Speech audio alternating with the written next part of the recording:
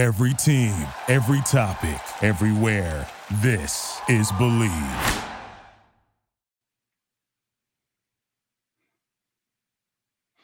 Believe in Tennessee fans. We are here today. Me and my big bro Aaron Hayden, VFL. We're VFL, former NFL players, guys. We got a lot to talk about. Let's talk a little bit about it, Double A. I'm gonna let you start it off so I can calm down. You always been the calming force for me, because about my tweets and everything. I've been behind and I'm still behind Hypo and his staff. 1,000%. I'm still behind Joe. But, there's some questions. We've talked about this. We've alluded to this, the traveling, the road game woes, as we call it, the issues that come up. And first off, I'm going to get your thoughts, Double A. Here's my thoughts. Where's Hendon Hooker and where's Jeremy Banks? Yeah. That kind of summarizes how I feel. I'm going to get into some, and I know we will get into some technical aspects, but where are those dogs at? Where are the Fred Whites, the Al Wilsons, the Dale Carters? Where are the guys that probably shouldn't be on campus? You know That's what I mean by that? Yes. You got to have 2 or 3 of those guys that are just dogs, and everywhere they go, they bark and make noise and bite people. We don't have those. We don't have those guys. You remember them guys that no matter what, we play football in the street. It was guys that as soon as you said time to snap the ball, I don't care if it's at midnight, no matter what. They were always field guys. It didn't matter. Cold, it didn't matter. If they always felt like going. Right. And that's the thing you mentioned. I don't see it. Sorry to cut you off. I know you got a lot to say. But I'm gonna continue. What were you saying there? Where are those guys? So then my other ones is the 3 E's: eyes, effort, emotion. I didn't see it. I didn't see it last year in South Carolina. What was the common denominator? Jeremy Banks wasn't there. You know what I mean? Hendon Hooker was hurt when it started to get away from him. So I'm starting to look at it, and I just have to be honest. And I am not saying anything about the staff. I'm not even saying anything about the scheme. We know that you have to run the ball to run that offense. We know that you have to stop the run to play that defense and get out the people, and we didn't do either. But let me go back to my 3 E's. Eyes. There were several times, and I got a kid playing college football, so I get a little personal when I hear people say, personal names. So I'm not going to say any personal names, but the linebacking core are playing 2 steps behind everybody else. I mean, it's obvious, and they're in Tampa 2, or they're in man-to-man, and the Will linebacker has the third guy out, and the third guy out leaves on a flat route, and he's still patting his feet for 2 steps. So now you're probably running behind a faster player as a running back, and now you're 2 steps behind. And then we have a flat route in the flat wheel route, and it goes for 30, 40, 60 yards, to get them going, and then they get momentum. You have another time when we're in 2-man, or I don't know if it was 2-man or if it was cover 0. But anyway, they're trying to switch receivers, and they switch at 3 yards. Where they do that at?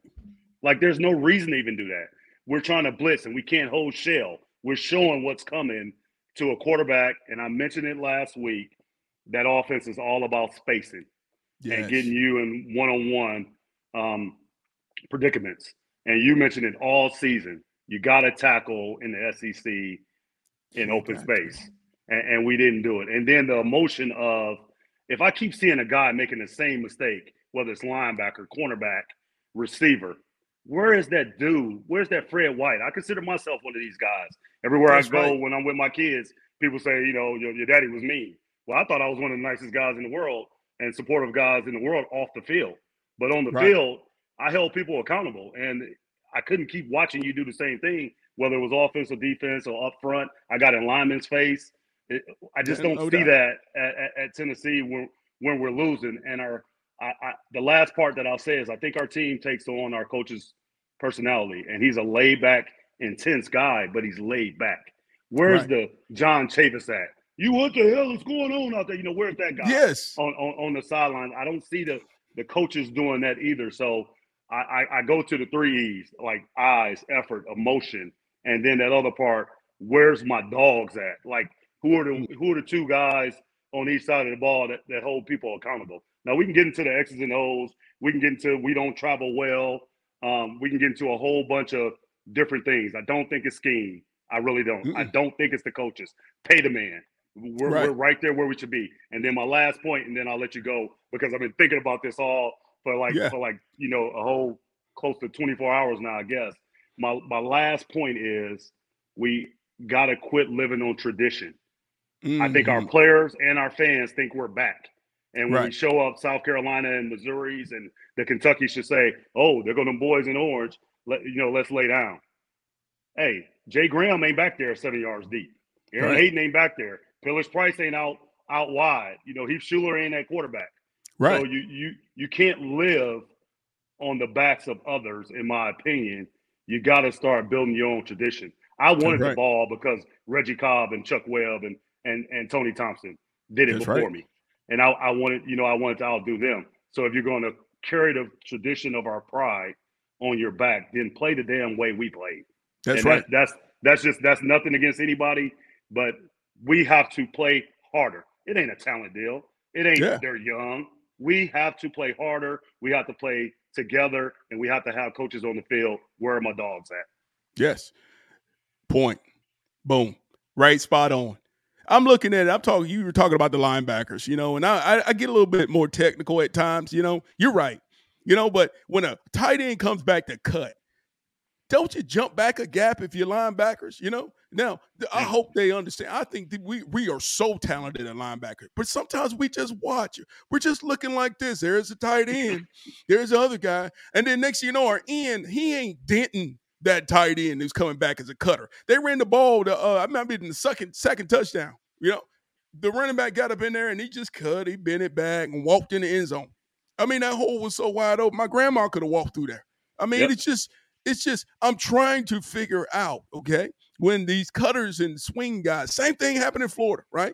It's like we got the safety out there, and then it almost looked like we farming each other land. We got two guys outside the cutter, and then the backside hole is wide open, and then the D tackle closes the A gap where the linebacker's standing there watching, and next thing you know, it's wide open in the backside. This man rushed for what? 200 yards? 100 yards receiving? He broke the doggone SEC record. One guy? We can't let that happen. It don't happen that way, and it comes down to who gonna win the neutral zone. D tackles gotta destroy them. You gonna get chipped. Teach the young man in practice. We chipped in practice for that reason.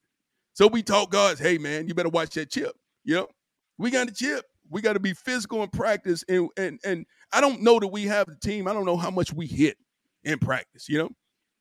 We don't have no veteran team. It's time we got to hit in practice. You remember how we practiced? I mean, we had to practice, and then we had an older team.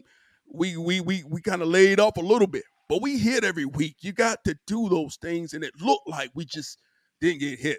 I saw Jalen. Jalen been great all year. He done held on to the ball all year. He catch the option route, and then there's a defender right here on his right shoulder, and the defender head up. Did you see got the to receiver? Put the pad on him, huh? Did you see the receiver standing there watching him get hit?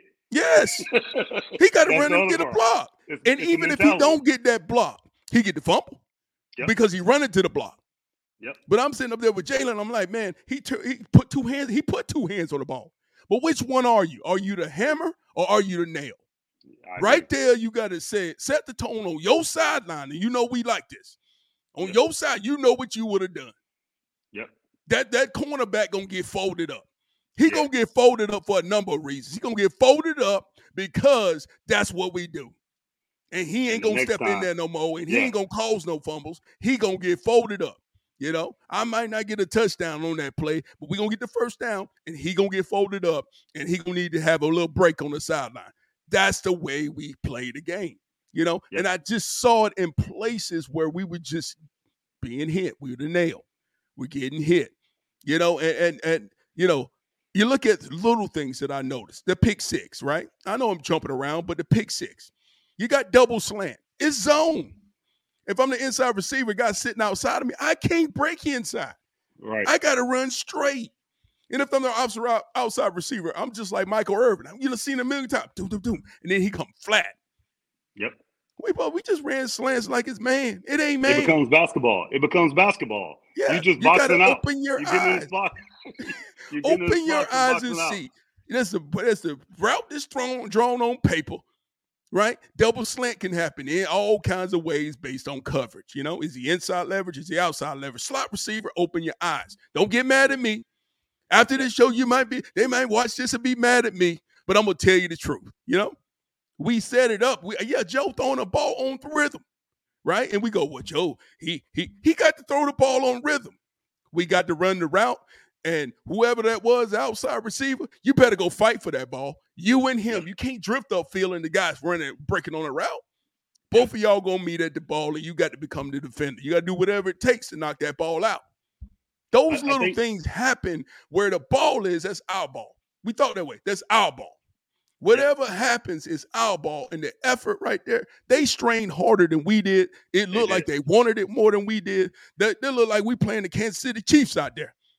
You know what I'm saying? Like they just went and put on Mizzou outfit and said, hey, we're going to get after that offensive line. They were hooking our 4 eyes. Guys that stand over the tackle was getting hooked by the guards. Yep. I mean, we gave up, contained. The quarterback just drifted around. One time they threw like a little play action off a little bunch route. Receiver, you could have punted the ball to him. He ran inside on a deep corner. Our cornerback let him go. We got a safety out there with the corner standing right beside each other. He's 30 yards, 40 yards down the field and ran back to catch the ball. Yep. That's how we lost the game. If you're going to do something, do it 1,000 miles an hour, Because most of the things you probably think the same way. Most of the things that I regret about playing is things I didn't do. Yep. I don't care if you do something wrong, do it full speed. Go cover somebody in the opposite jersey. Run. You know what I'm saying? Go sack the quarterback. Do the thing. We ain't get no pass rush on them. We got chipped. We got, and 27 is working his way through. He getting hooked. He getting chipped. Somebody else got to make a play. I like Omar Norman Lott. Yeah. One thing. And people be trying to calm him down. He's trying to calm 4 or 5 people down because that's the kind of thing that we need. You talk about that mindset. I'm going to tell you something. Michigan, I'm going to get on Michigan. Michigan went out to Penn State. They got guys crying. The interim head coach, he the interim crying head coach. I'm like, that man out of his mind, man. I'm like, what is he talking about, man? It's got a bloody nose running back. I mean, them guys came out there like, man, we going to break somebody down. 32 straight rushes. That's and they lined up and said, guess what? We going to line up. We going to put this ball down. We going to get in this dirt right here. We going to get bloody and see if you want to do it. And that's exactly what Mizzou did. They lined up and said, what you want to do about it? You can do what you want. You can get too high. We're going to bunch it up, and we're going to stand too high and get hit in your face. And we went on ahead and got hit in the face. I thought the end of the game, Drinkowitz's interview was the perfect summary of what happened to us. He said the defense kicked our ass. I was like, oh, my goodness. Hey, Drinkowitz, man, I'm going to tell you something, Drink. Huh? You getting on that time out on the field. Yeah. Why are we kicking a field goal right there? You know what I'm saying? Yeah. Why? Yeah, why are we kicking a field goal? Put the ball in the end zone. You know what I'm saying? Yeah. Why we ain't go for it on 4th down earlier in the game? They're keeping the ball. We punted the ball. I don't know. It might have been 7 straight times. We just punted the ball, Yeah. I'd rather get blown. We got blown out anyway. You might as well go ahead and try, Yeah. Go for it. Go for it because they running the ball up and down the field. Game plans change, and I'm trying to see if we willing to adjust to the situation. Where's a fake punt? Where is a onside? A trick play. A trick play. Yeah. We got to do it in those moments. And don't get me wrong. That comes from assistant coaches. At some point, you got to bring the energy. You know that. Coaching, we had assistant coaches brought some energy, man. You talk about Chief. He willing to do anything to bring some energy. And other coaches did too. Sometimes you got to read the room and say, we can't be like this, guys, pregame. Yeah. We got to go in that locker room and do something. I've had these conversations. Hey, guys, we got to go in that locker room and do something. We might be running around screaming at guys. Sometimes you just get mad at a guy. You ain't mad at him. You're trying to get him to wake up. And I think that's some things, and I don't know how we travel, but we had this issue at Florida State. The year we won the championship. We had problems with this, and we said, you know what? Guys, we were leaving on Friday. We said, we're going to start leaving on Thursday because guys don't get no sleep. We started putting sleep watches on. We're like, man, these guys Right. ain't sleeping. So guess what? When we go on the road early on Thursday night, we meet, we practice, we meet right after, and we packed up everything and left on Thursday. And then we got them a night's sleep. They woke up late. And then that morning, coaches met because coaches needed it too. As much as we wanted to be home, and we did, but we got together, we huddled together, we connected with each other, we made sure everybody was in the game plan. Guys slept in, we got up and met, and we got twice as many meetings, twice as much work done as far as walkthroughs, and we got together with our team. So everybody was on the same page, and that was the reason. And we did it for a lot of years, but guys got a chance to sleep because you're talking about an 18 to 22-year-old. You ain't going to tell me if we leave it on Friday, we get there Friday night, I can't tell you what's happening on Thursday night. And that's 2 hours before the game. That 48 hours before the game tell you everything you want to know. Who is doing what they're supposed to 48 hours before the game? Yep. And we didn't want to base it on our players, When I play with the Packers, you talk about 18 and 21-year-olds, 22-year-olds. I'm talking about grown men. When I was at Green Bay, we that second year after the Super Bowl year, when we were coming back and guys were kind of going through the motions, they named a few guys, as they called them, the mic'd up guys, and they didn't really have mics on, but they were literally charged with basically holding people accountable and being the rah-rah guy. Leroy Butler was one of those guys. Brett Favre was one of those guys. So it goes back to, do you have those guys? Like, everything to me in college football is so detailed. Are we being that detailed? Has Hyper went to a guy and said, hey, this is your defense. I'm going to hold you accountable if these guys are running around and not just playing free? Or is it a position coach? Because it seems like Garner gets, no matter who plays for him, they play their tails off and they play with emotion. Maybe he's that guy. I don't know who it is on offense, but everybody can't sit there and just be hey, guys, we love you and hug necks. You got to have somebody. Cutcliffe, you remember that.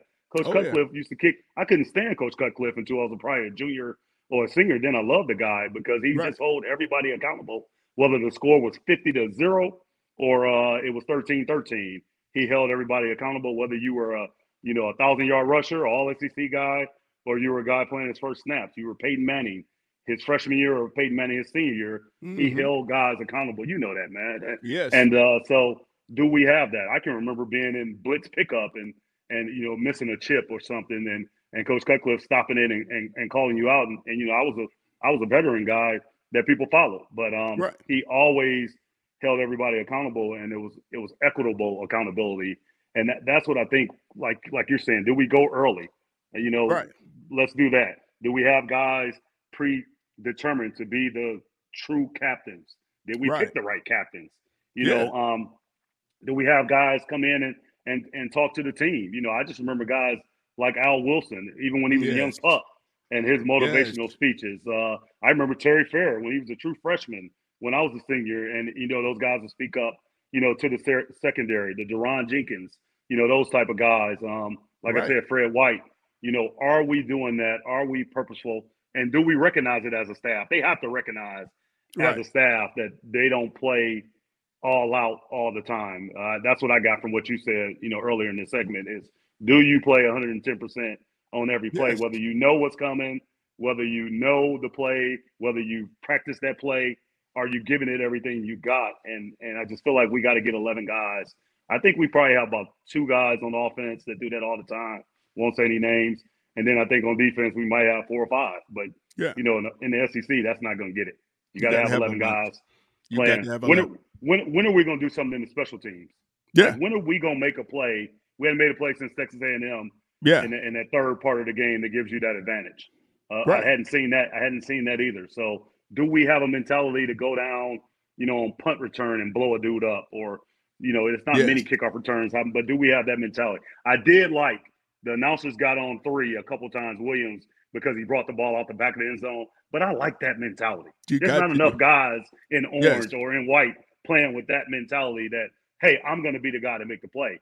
Everybody plays like I'm getting graded, and I want to make sure I grade, 85% or 90%. Instead of we had some great games. You walk in there and you got graded 57%. You be like, you got to be kidding me.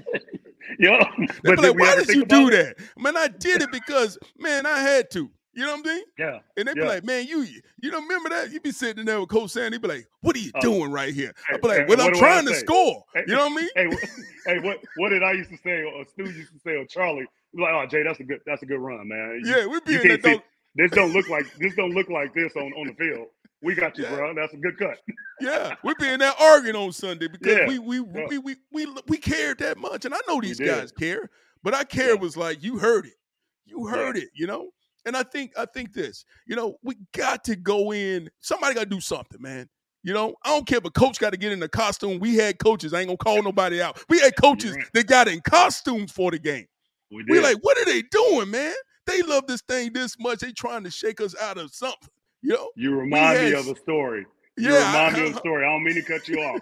This just popped in my head. Do you remember when Jerry Coker got hurt, and we were like, we started off the country like in the like number 2 or 3 in the country that year. We were gonna have this great running game, senior quarterback, these great receivers, Joey Ken, all those guys, and Jerry got hurt, and they had to put Peyton in. Well, really, Brandon Stewart, then Peyton. Do you remember we went like 2 games where we lost? Everybody's playing stiff, and Coach Former came in and he said, "Hey, when you guys score, I want you to get a penalty."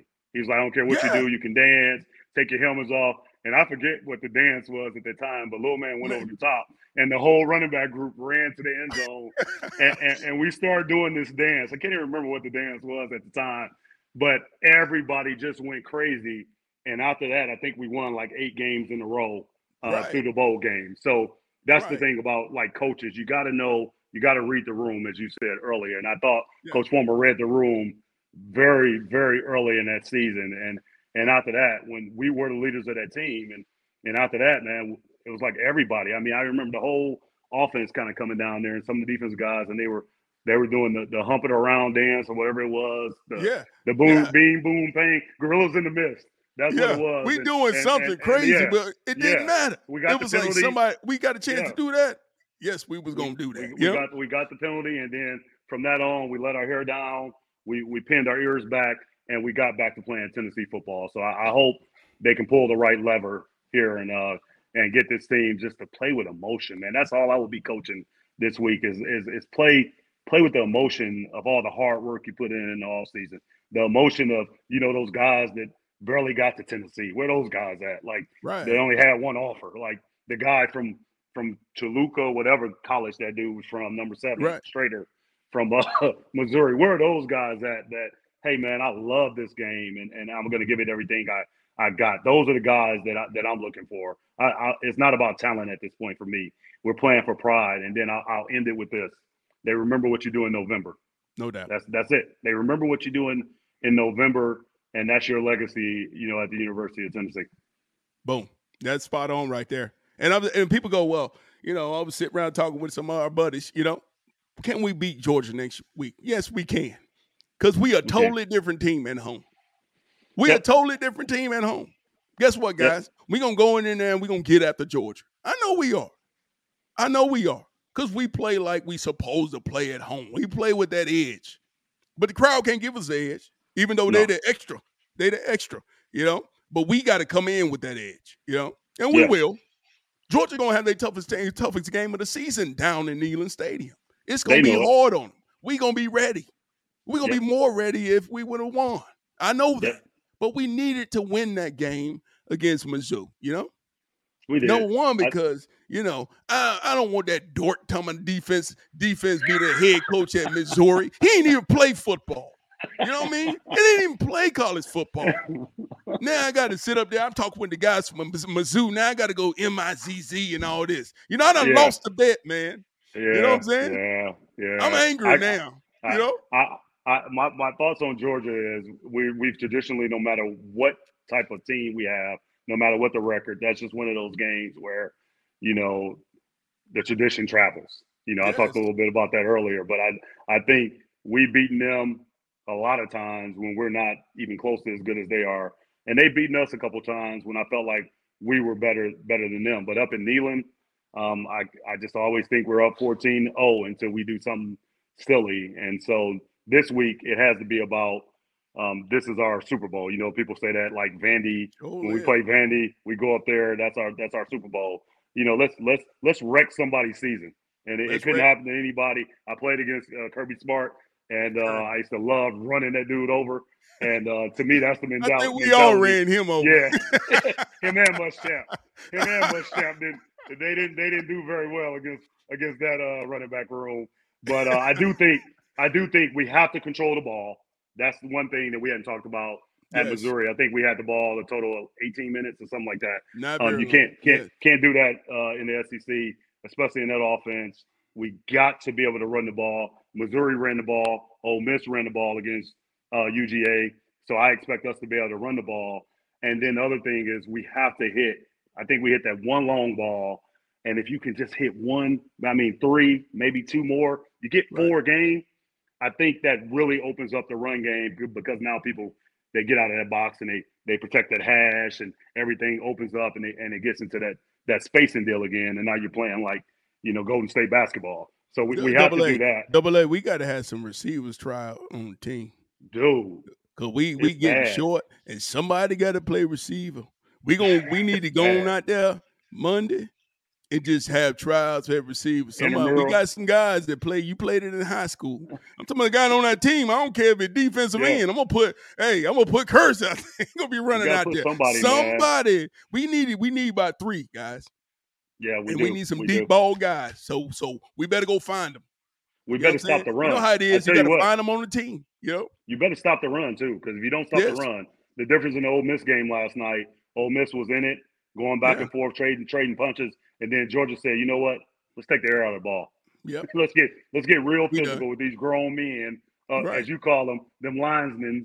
When you get them linesmen going, same thing happened in Michigan. Michigan brought in that package. Penn State couldn't match them linesmen. They were playing with 7-8 linesmen. They had a couple dudes with 90. They had a couple dudes with 90 numbers. So they were defensive tackles playing on the O line, and they came and they just hit them in the mouth. Georgia did the same. Georgia put Milton at fullback. I said, man, they for real. They for real. They said, we ain't playing with y'all. We gonna hit somebody in the face. Right. So we better be ready for that. We better be ready. We better decide that we're gonna put extra air in our helmet. We gonna be physical. We gonna cover all gaps. And we gonna lose. If we lose, we gonna lose going 1,000 miles an hour forward. Tuesdays and Wednesdays should be inside drill or whatever they call it. We call it 9-on-8, but there should be a lot of that and a lot of goal line this week. So normally every week I hit you with a question that you probably don't want to answer as a former coach. What's your thoughts on the University of Michigan and Jim Harbaugh's suspension? Well, I'm going to start with this, okay? I was really inspired by the game, because I'm like, them guys backing their guys, backing their head coach for a young man, and I'm happy for Sharon, the guy, he interim coach, I've heard a lot. I don't know him. I've heard a lot of great things about him, the energy they play with. They play with a physicality, energy, a chip on their shoulder. Michigan has always been like, I've always felt like they had their chin up and higher than Mike. Right. They play like they play like dogs. They Stephen A. Smith say Rough Riders. They went on the road they play like we got chipped, free hardball. No, bloody nose running backs, linemen hands all jacked up. They were bending backs back. They were putting guys on the ground. The entire game. Not a lot of talent out there, in my opinion. They don't have a lot of talent. They just closed the gap. They tightened the splits. They said, me and you gonna meet right here, board drill, and we gonna take y'all back there. And they said everybody in the stadium knew where they was running the ball. They ran duo, they ran zone. They ran duo, they ran zone. They ran duo. That running back ran that rock all day, All day. That's what kind. Now, the post game just made me cringe. Yeah, that's a little much. I mean, I'm not being funny. I got this uncle, right? Right. And my sister getting wet and getting married. We don't give him the mic. We don't let him have the mic because we know he gonna say something that don't make no sense. Right. And he might start crying and then it all gets messed up. Okay. Right. Sharon, come on, man. You know what I'm Come on, saying? bro. Like you see somebody that's becoming a head coach. You're an interim head coach. You can't get up there and, you thank the Lord and then you start dropping F-bombs off the rip. Right. You hit us with 3 F-bombs and you thanked the president, but then you went back to F-bombs and then you ran off crying. Like, I was like, my boy Blue. They're like Will Ferrell and doggone, I didn't know how to feel. I was I just didn't sitting even there know in how to pause. feel. I was That's like, what I said. I was ashamed, but at the same time, I was laughing and I was just sitting there going, what is this? What kind of show is going on over there? I The think about a last part Michigan of it man. I'm is like, what is going on behind the scenes that I don't know, man. I mean, I he should think have kept that to 4 words or less, but this man was like crying so hard. You know what I'm saying? It was hey, like man, crying tears of car. I was this like, man man, I had can't watch this no more. this But I man had had to an watch it. open love letter to Jim Harbaugh post big, huge, big physical. I'm like, that wasn't the physical team I just saw. This dude just got emotional and wanted to hold hands and Man, hey, that kind of crazy needed a cry. hug. Yeah, that crazy cry. You don't want to mess with nobody like that, Hey, you man. don't mess with him. He needed a hug, man. But I had to seriously, check Wikipedia to make sure Jim Harbaugh wasn't dead, man. I was like, wait a second, man, let me look. Jim dude, it dead? was bad. So here's my thought on I want to get your. I'm gonna ask you a second level question, the whole Harbaugh question. So here's my thoughts. The suspension is really the Big Ten trying to do something and Yeah, meet in the middle and mediate, because at the end of the day, how much does the head coach, as former players, and especially you as a former player and a coach at the highest levels, how much does the head coach really impact a game? Like, I don't remember talking to Johnny right, Majors ever, right, doing a game unless I fumbled or I did something, got a penalty or something like that. Coach Former was a little different, because he's more of a player's coach and he might come and ask you your opinion because right, he respected your opinion. But at the end of the day, man, it was Coach Sanders, it was you guys, right. coaching each other's, during the game, and then it was the coordinator. So this whole, it's a big disadvantage and it's a big, penalty. If the man can coach during the week and keep people organized and hold people accountable, really what the head coach is doing is either making really good decisions on 4th and 1 or going for 2 or being like James Franklin and just evidently not even being part of the game, because I don't know what the hell he was doing down 9 and going for 2. So that's where the head coach can make or break you. And he broke James Hey, Franklin broke his team, or he had money on the game. I don't know which one it was, but his assistant coaches should all be fired, because had I yeah, been on that staff, I'd have been like, hey man, you can fire me, but dude, what are you doing? If we don't get this, that's a wrap. Game over. yeah. Well, I'll And answer your first part. The okay, first part, the assistant coaches have to, that's how that, when you got offensive coordinator, defensive coordinator, and the head coach is kind of a part of both, right? Like yeah, Harbaugh is, right? He don't have much of that, right? Now his presence is felt, right? yeah, But you got coaches, if you got a good staff, which they do at Michigan, the way I see it, right? They've done well. They got coaches that on the field, they don't know what to do. They run practice. They have things. They bring the energy, right, and that's not going to affect him, if he's suspended and when he comes back. And plus, it's almost they got this chip on their shoulder. They had a type of energy that you want. I mean, they had the type of energy that you want. Sometimes a little bit over the top because you don't want them yeah, sending back these goggles, yeah, because people are poking at them. They don't need that look right now. So they need somebody to kind of direct this thing, but everybody's back in this thing, and them guys are playing with the kind of energy that you really don't want. If you the other side, they coming out there with this energy like we got something to prove, yeah, and I can see that. Now on Franklin, I'm gonna tell you this. Back, you remember when all this analytic stuff came up, right? And yeah, he had his old, he was the front runner of this thing 2015, 2014, going over them MIT, talking about that analytics. right, And I've been in discussions as a coach sitting there going, I ain't doing that analytics thing because you ain't going to make me look like a dummy. You right, know what I'm saying? Because this analytics, like, we go for 4th down, the book said. We go for 2, the book said. And I'm like, man, you got to be able to read the room and understand, what if your tackle hurt? What if you can't do that? What if it's the end of the game? They be like, no, we just do what the book say. He might disagree. He going to probably say, no, that ain't it. But you can go look at his answer. And I promise you that is out of an analytic book. It says go for 2, and he did. And I don't care what anybody say in the country, because I've been sitting in them meetings. I've been on the headset like, man, why are we going for it on 4th down right here? Why would we go for 2 right here? Right? Because it's just what you do, because some guy in a backpack that went to MIT said, do it.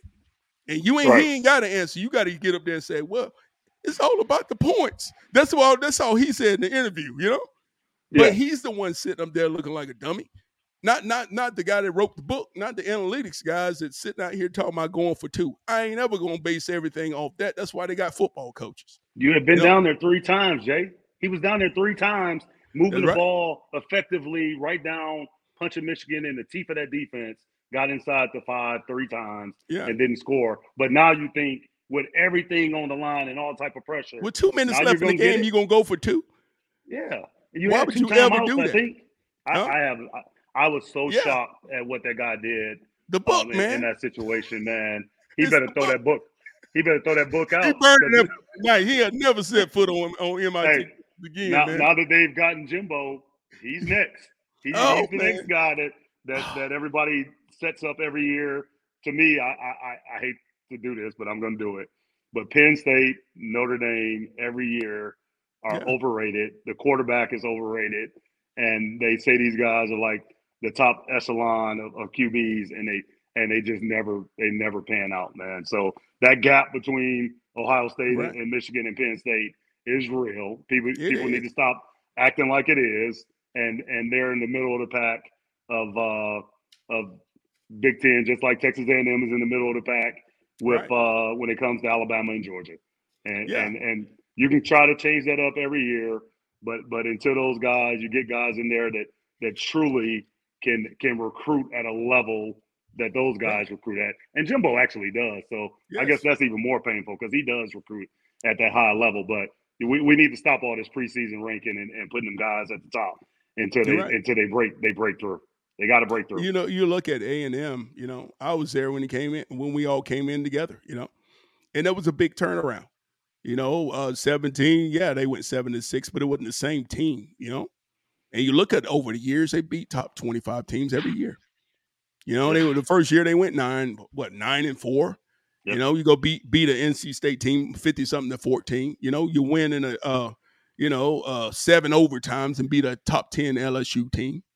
They were competitive every year. 2019, you go back, you go to another bowl game, you go 8-5, right? You beat a top 25 Oklahoma State team, but they brought them there to win a championship, right? And you think about this though, they brought them there to win the championship, but 2020, they go 10-1, great year, right? Yep. I think that's 2020, wasn't that the COVID year? Yeah, that's that COVID year. And there was a lot of struggles now. For them to go, they went 10-1, went to the doggone Orange Bowl, beat North Carolina. That's big time right there, right? And they turn around and and they give him the contract. They give him that giant contract because they're afraid of him going to LSU. So everybody holds him accountable for all the. But look, from 2021 forward, right? They give him that money, and I don't know. It just seems like everything changed after that. It was like, we're paying you this much for a championship, And I just wonder in this day and age in college football, do people understand, that it takes time to build a program and that, you look at College Station, that's a tough job, and it's been some turnover in that staff. You got to be a big time, you got to be a heck of a recruiter. You go into College Station, Texas, guys. Yeah. It ain't a lot there. And then you compare it to Austin, Texas now. Yeah, the guys you fighting against, I mean, that's uphill now, and the things that you're selling. There's a lot of great things to sell there at Texas A&M. They got a great tradition. They got a lot of things. But we're talking about going across the country, going to Florida, going to LSU, all these different things. And they brought in that big time group of kids. But they were young. They're young. We in the SEC. They got to build. So you go back, 2022 is probably the year, right? Everybody go, whoa, man, look what happened, right? They still beat 2 top 25 teams, 2 top 15 teams, but they did go 5-7. That was a difficult year, but this year they came around, they 6-4 right now, Those guys are still young. You know, the Reuben Owens, he's still a young player. He's Playing still with the backup building quarterback, himself too. up, playing with a backup quarterback. And I think that's the biggest thing. Jimbo's always had phenomenal quarterbacks, you know, but he fights the battle there on campus of changing the narrative, guys, because Texas A&M, they got great tradition. They got a lot of traditions, man. I'm talking about a lot. You know, rings. Yeah, it's like every week we're like, yeah, we got this program we got to do. I'm like, man, we got to coach football. You know, it was always something going on. I ain't got no problem with it. I love tradition.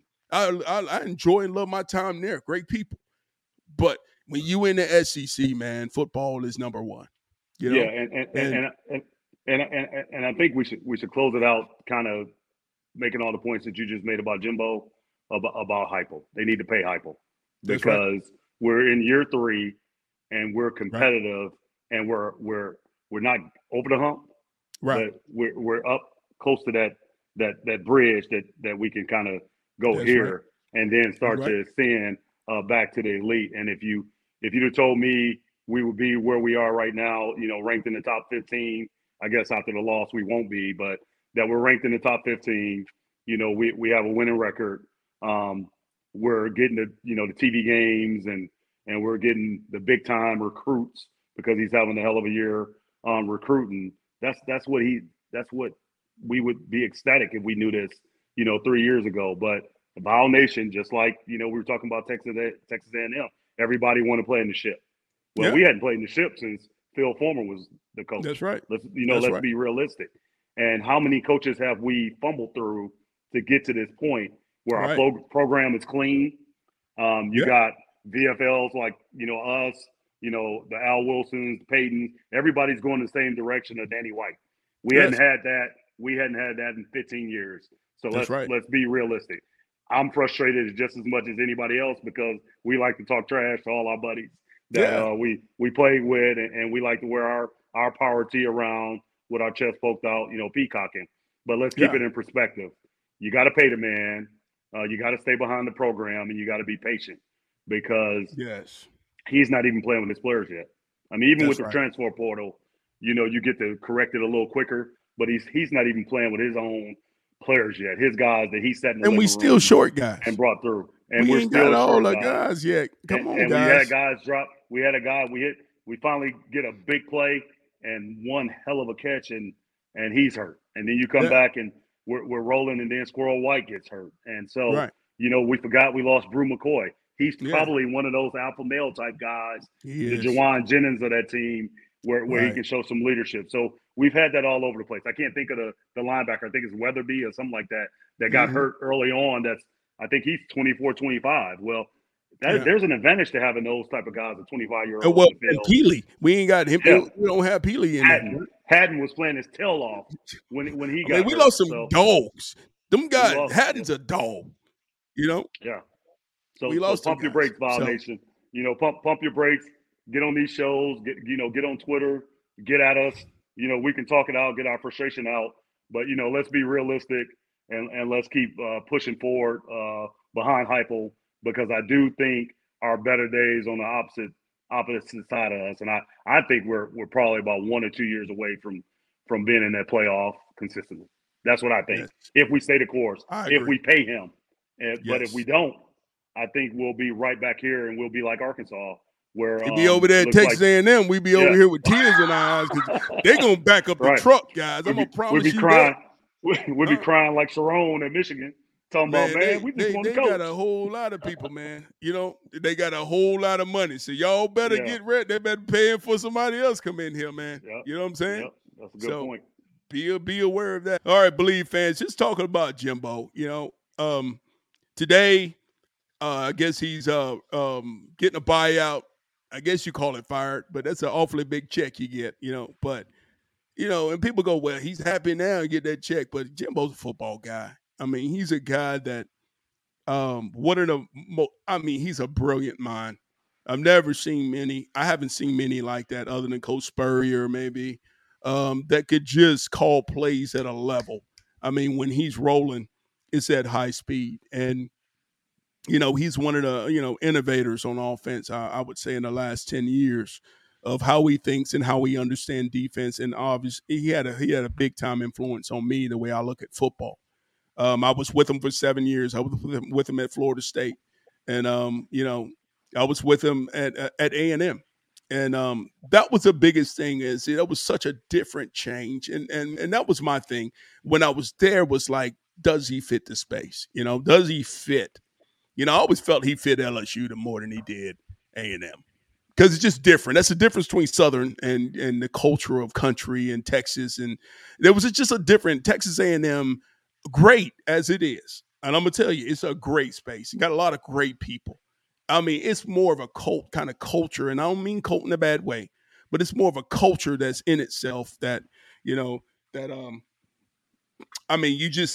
it's just different. They have different traditions. They have all the hand signals and then, they have the male cheerleaders. That's very important to them. That is very important in how they do things, and it's very much so like a country kind of, meet and greet kind of, it's theirs. Everybody's friendly, nice, but we're all together. And it's theirs. Yeah. The ticket office guy been there for 50 years, or 40. He might not know what he's doing, but he been there. And I don't mean that in a bad way. Please don't get me wrong. The secretary has been there a long time. And that's stuff that Jimbo had to fight through, because Jimbo was different. Now Jimbo gonna tell you what he gonna tell you. He worked for Saban, he worked for some guys, and he's friendly as can be, but he's straightforward and he's a football guy. And I thought that was good. They had buffers between some things, but there was some headbutting. When I was there, I'm gonna be honest, because he runs a program a certain way, and that's the way he see it, and it is a championship way he does that. And that's what they paid him for. That's what they paid him for, to come in and put a program in. Let me ask you this: 2 questions. Yes. Does he go back with Nick and go to rehab, coach rehab? Man, if he do, they'll win by 27 more championships, man, if they put them two together, man. I'm tell you what, if he's just an OC, oh, my goodness. Or analyst, I mean, that's what they do. He ain't going to be no analyst. He be over there on the headset saying, run this. You know how fast he talk. He be like, I don't know what you're saying, coach. you got the young pup and Tommy Reese, who has struggled at times. And I don't even know if he's calling the plays right now, knowing Saban. And then you have a chance to get Jimbo there where he's just really there to have fun and enjoy coaching. That's probably the smartest move, because if he go there, he might be in line to be the head coach. They're going to at least have to interview him because of what he is and what he does and how he is. If he went there and was an OC, and Tommy Reese right now, like, man, if he listen to this podcast, he going to be there, like, calling his agent, like, who? Anybody talk to Jimbo? They all got the same agent.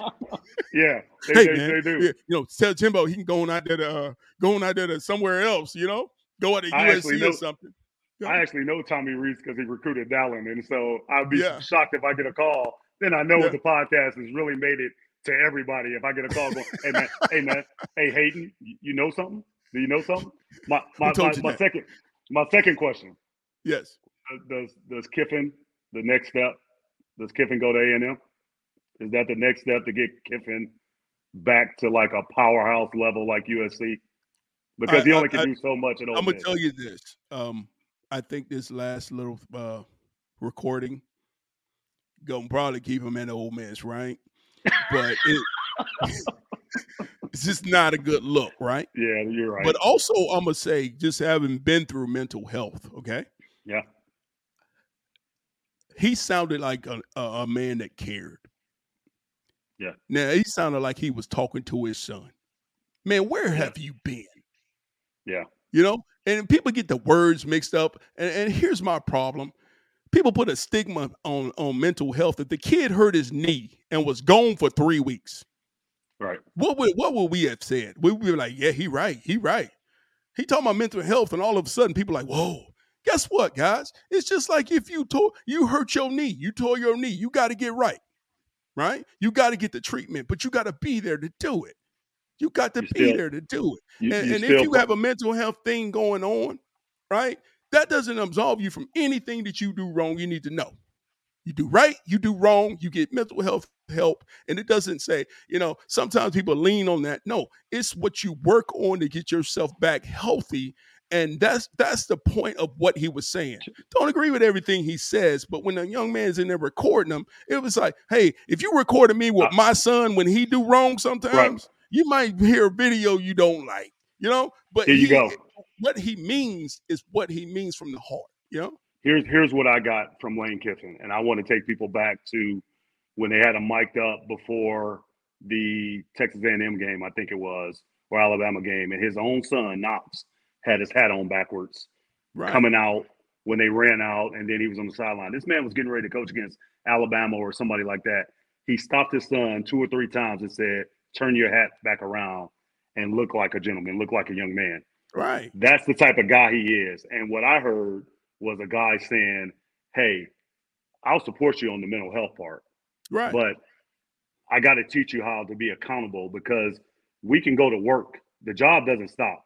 Corporate America, I can tell you every day, corporate America don't stop because I'm not feeling well, or I don't have my right mindset, because mental health is definitely real.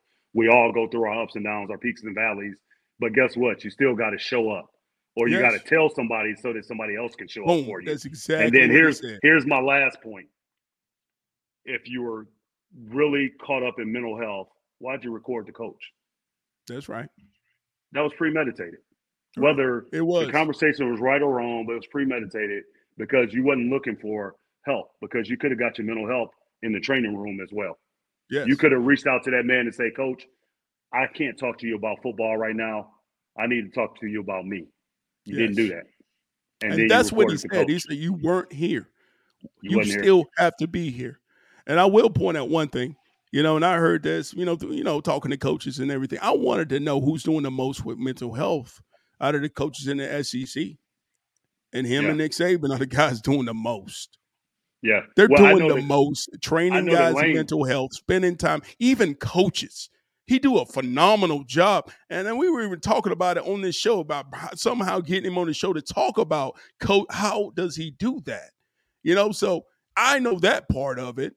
But then we hear this, it's like the people need to understand and know that. You see the things that he tweet out, sometimes he's given, constructive, funny criticism to other programs. And then other times he's given true support to issues, like you said, mental health. And I can tell you at Tennessee, when I first met him, when he was the head coach, and I was still really involved with the program, I could tell that he suffered with some type of social anxiety, and he's come along and gotten better, about it. And he's been very forthcoming with, how he is and what he believes about mental health. That wasn't a mental health conversation at the time. And we've all been there with those guys. And the other thing we don't know, Coach, is do we know what happened with that kid? Because, we played with some guys that took advantage of every situation and was always finding a reason to be late, miss practice, miss the bus. We don't know what that guy's track record is. And I really didn't have a problem with the way. I thought that was tough love. And that tough love that he gave that kid may end up helping that kid be a better husband, a better father, and a better worker in corporate America. Hopefully, he gets his degree. So, I hope that doesn't hold Lane Kiffin back from, ascending back, to the top of college football, because if it does, that's probably what this generation needs more of. It's a quarter public opinion, right? It is the skewing the information, right? But I'm going to tell everybody, self-care is about doing the work for yourself. Yeah. It's about getting mental health appointments. It's about showing up and getting help. It's not about falling somewhere in a hole. It's not about getting missing. It's about showing up every day and working on your mental health yourself. And people always go, I had to work on my self-care, so I'm going to go hide. No, that ain't what we working on. It's a mental edge, man. And everybody you need that mental edge. You need to work on yourself. You need to wash your own clothes. You need to work yourself so you don't enable yourself to be just, average or below average or drop down into depression because of, the fact that you're just sitting around. And that was a point in the sense of urgency that I heard from Lane Kiffin when he was talking to that young man. So I'm going to leave it there. We could talk forever about this, but the point with Jimbo, it's just interesting to me, where he's going to land, because I think he's a coach that he's a football coach, and he's going to go coach football somewhere. And somebody need to go scoop him up right now because he's a great one. You know, you win. It's not easy to win a championship. If I'm Michigan State, I call them right now. Today. I call him right now, man, because that's a place where you'd be lucky to have him, but he could bring the presence right now. The portal's going to open December 4th. There'll be plenty of guys that want to follow Jimbo Fisher today to go play. Plenty of coaches that'll want to follow Jimbo Fisher, and that's probably the best you're going to do, especially at this instance. And what a name, man! What a name to go in there. To the Big Ten, and that's what I would like to see. I like to see them call them real quickly. Ain't no doubt. So that's our point right there. I mean, believe in Tennessee fans. We always going to tell you the real. Just excited about the game coming up this week. Everybody's going to be there. It's going to be a packed house. You know, everybody going to be in that hype. You know, Nealon, we got to bring that energy, 14-point energy, that loud noise. You know, we gonna get after them boys. Kirby and the crew coming down to Neyland Stadium. Them boys better be ready. I might have to go over there, AA, stand at the door like Mr. Porter. And start. You might need to get a pregame speech, bro. You might need to go into pregame speech and blow some stuff up. They might let me do that, man, but it might be too loud for him, man. I might have too much juice. I might be out there like Sharon with tears down my face, man. They might even understand what I'm saying, man. You know what I mean? They may let me go down the walk. I'll be on that joker running down there down the hill, bro. Let's go. This game about to be played, man. Number one coming in the house, man. And we better come out there with Michigan with the bloody nose already pregame. That's protect what your house. Protect your house. So believe in Tennessee fans. We'll be back with you guys. Go Vols. Hey, Big Vol Nation, make sure you listen, like, follow, keep getting at us on Twitter. Hopefully we address a lot of the topics that you brought up, and we'll continue to do so. This is where we'll respond. We'll respond on Twitter as well, but we really get deep here. So go Vols, like, listen, and follow. Thank you for listening to Believe.